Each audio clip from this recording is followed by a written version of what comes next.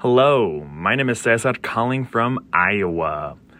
I'm currently trying to finish a 15-page paper from our policy analysis class, but procrastinating by recording this timestamp. This podcast was recorded at... I just went to buy Red Bull when I was procrastinating. This feels like more ambitious than that. It's 2:02 Eastern on Thursday, April 21st. Things may have changed by the time you hear this, but I will possibly still be procrastinating this paper. Or maybe finishing it? Who knows? Enjoy the show. As a procrastinator myself, I deeply feel him. As an Iowan procrastinator myself, I deeply feel him too.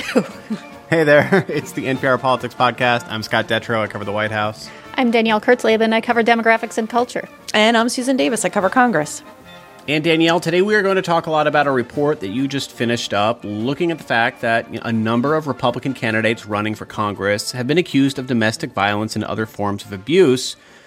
Big picture context, Republicans, of course, are heavily favored to win back control of the House and probably the Senate this year. But among many other things to talk about, some of these allegations could make it harder for some of these candidates to win these key races. Danielle, let's start with probably, maybe one of the most high-profile Senate races in the country. That's Georgia. One of the candidates with a lot of these allegations is Herschel Walker, the favored Republican candidate in that race. Right, yes. So Herschel Walker, plenty of our listeners may have heard his name before. That's because he is a very famous ex-football player, especially for Georgians. He's a downright hero down there. He played for the University of Georgia, then he played in the NFL.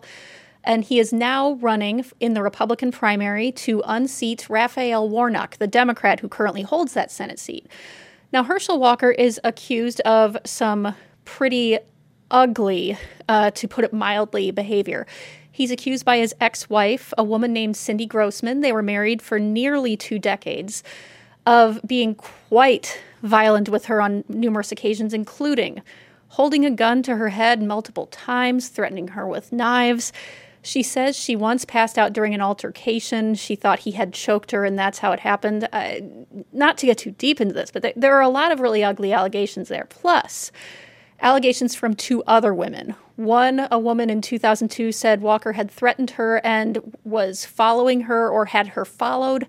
Another one in 2012 was an ex-girlfriend who said he had threatened to shoot her in the head. Now, these have all been reported, and they are being raised up in the Republican primary as opponents, including Gary Black, one of the other men running, who has made an ad that is really, really taking aim at Herschel Walker because he is the favorite in this race, despite all of these allegations. How has Herschel Walker responded to all of this? Herschel Walker is a complicated case. Those 2 allegations I mentioned that were not his wife, he flat out denies. As far as the allegations about him abusing his ex-wife, he does not deny them. In recent interviews, one with Axios, for example, he said he doesn't deny them, but he does not say he committed that abuse. What he has said in some interviews is that he suffers from a mental condition called dissociative identity disorder, which is formerly known as multiple personality disorder, and that he had periods having that disorder that he cannot remember now. So that has been part of his explanation of those things. How are Republican leaders responding to this, people like Mitch McConnell? Walker does have emphatic support of a lot of top Republicans. He is endorsed by Donald Trump. He is also endorsed by Mitch McConnell. In fact, Axios' Jonathan Swan asked McConnell how he came to back Walker in spite of the allegations. The way I always do, a variety of different considerations. Every candidate has flaws and assets. This candidate has a lot of assets and is very competitive and has a great chance of winning. And this is a thing that I really want to drive home as we talk about all of these candidates that are accused of these sorts of things, is that to me, and I know Sue can add a lot of context here, the GOP is in a process. It has been for many years, especially because of some of the allegations against Donald Trump, of figuring out what is and what isn't acceptable morally in its politicians. And one thing that Mitch McConnell likes about Walker is that he can flat out win.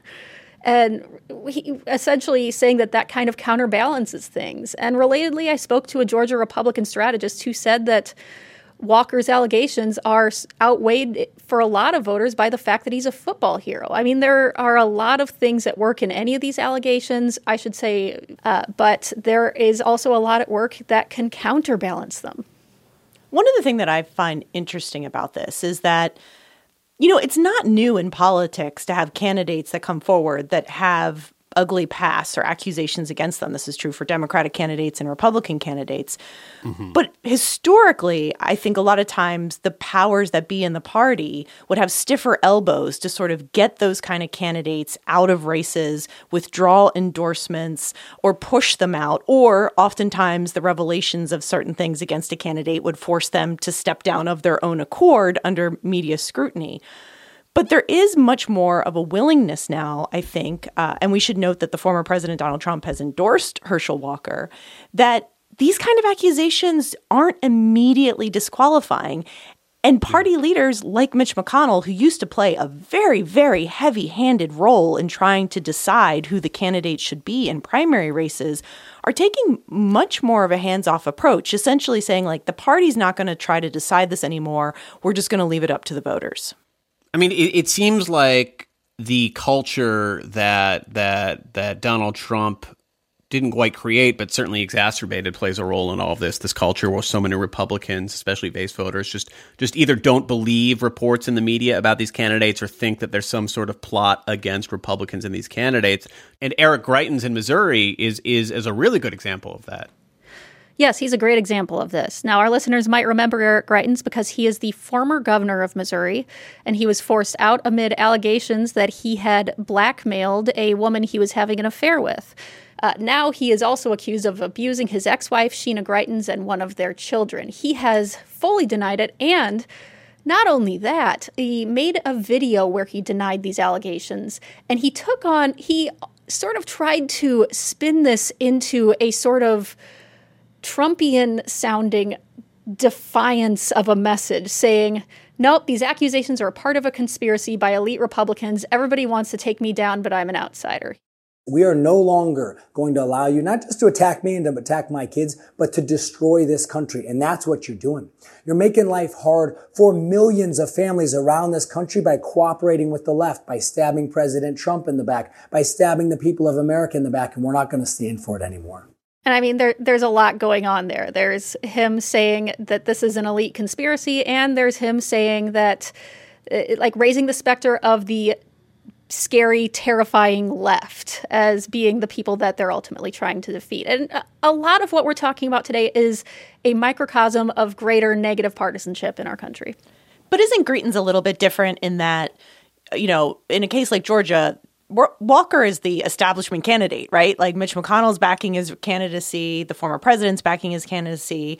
Greitens is causing a lot higher level of discomfort within the Republican Party. And part of the reason why I say that is he's already held statewide office, and the voters of that state kind of really know who he is. This isn't new revelations for them. And whether he can overcome that, and if he were to win that primary and be in a good position to win in November, which, frankly, is not an impossibility, I think would speak to that dynamic, that like polarization and partisanship matter above all else, even really dark and frankly ugly character accusations against a lot of these candidates. Right. And to Sue's point, Mitch McConnell has really sort of stepped back from Eric Greitens. In that same Axios interview with Jonathan Swan, Swan asked him about Greitens, and McConnell said, I'm paraphrasing here, that we're really just going to leave that up to the voters of Missouri. They will take that all into account. So he does not have Mitch McConnell support the way Walker does.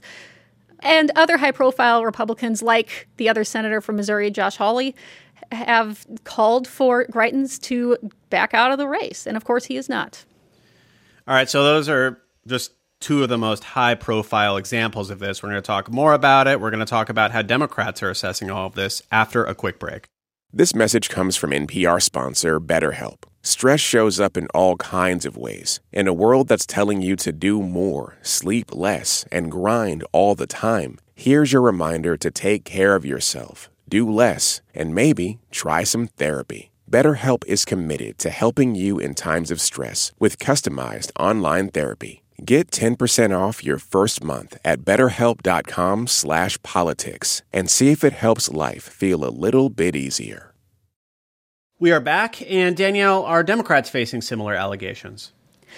You know, there is no clearinghouse for the allegations that we're talking about here, but the highest profile Democratic example that I have found is Raphael Warnock, who I have mentioned. He's the senator that Herschel Walker will be running against.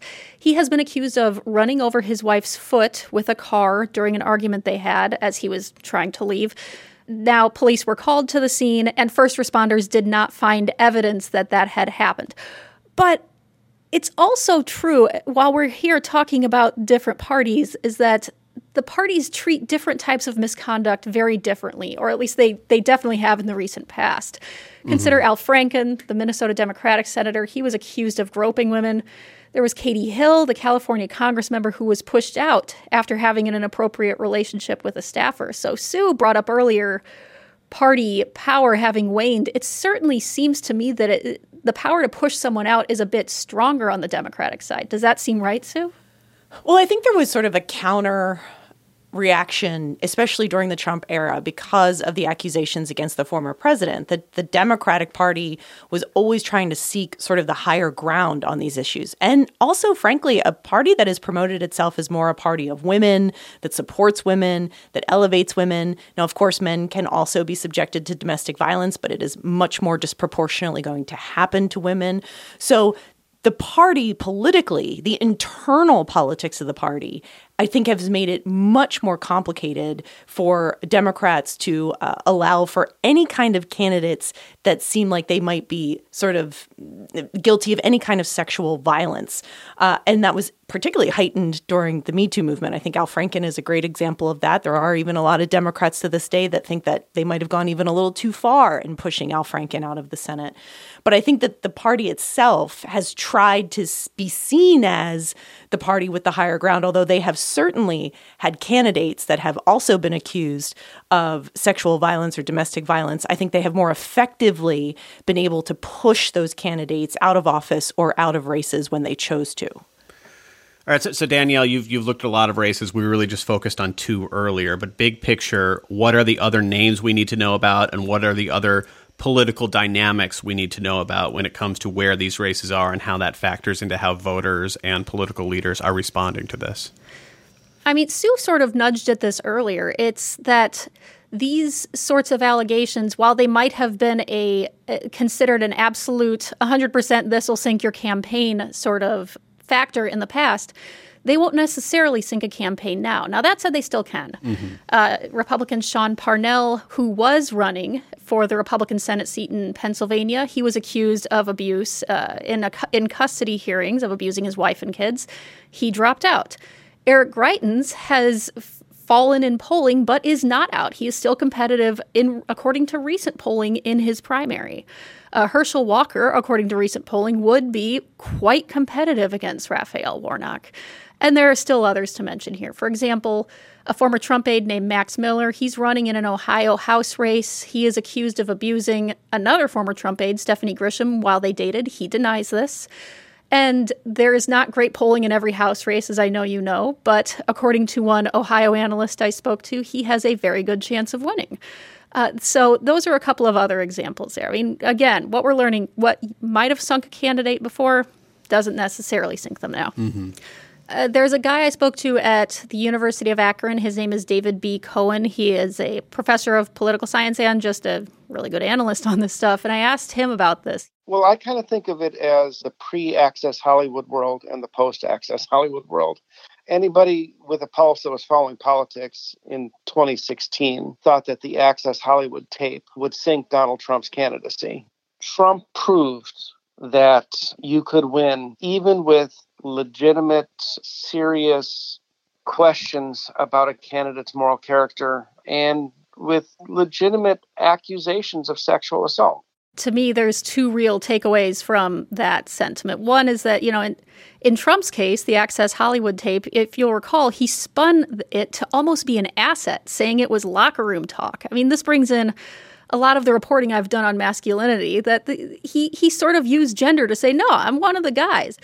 And one other point here is that there's just a lot here about negative partisanship. If you paint the other party as bad enough, it stands to reason that you're going to accept more and more in your own party. That's a dynamic that can work on both sides. And I think it is plausible to say that that is a big part of what's going on here.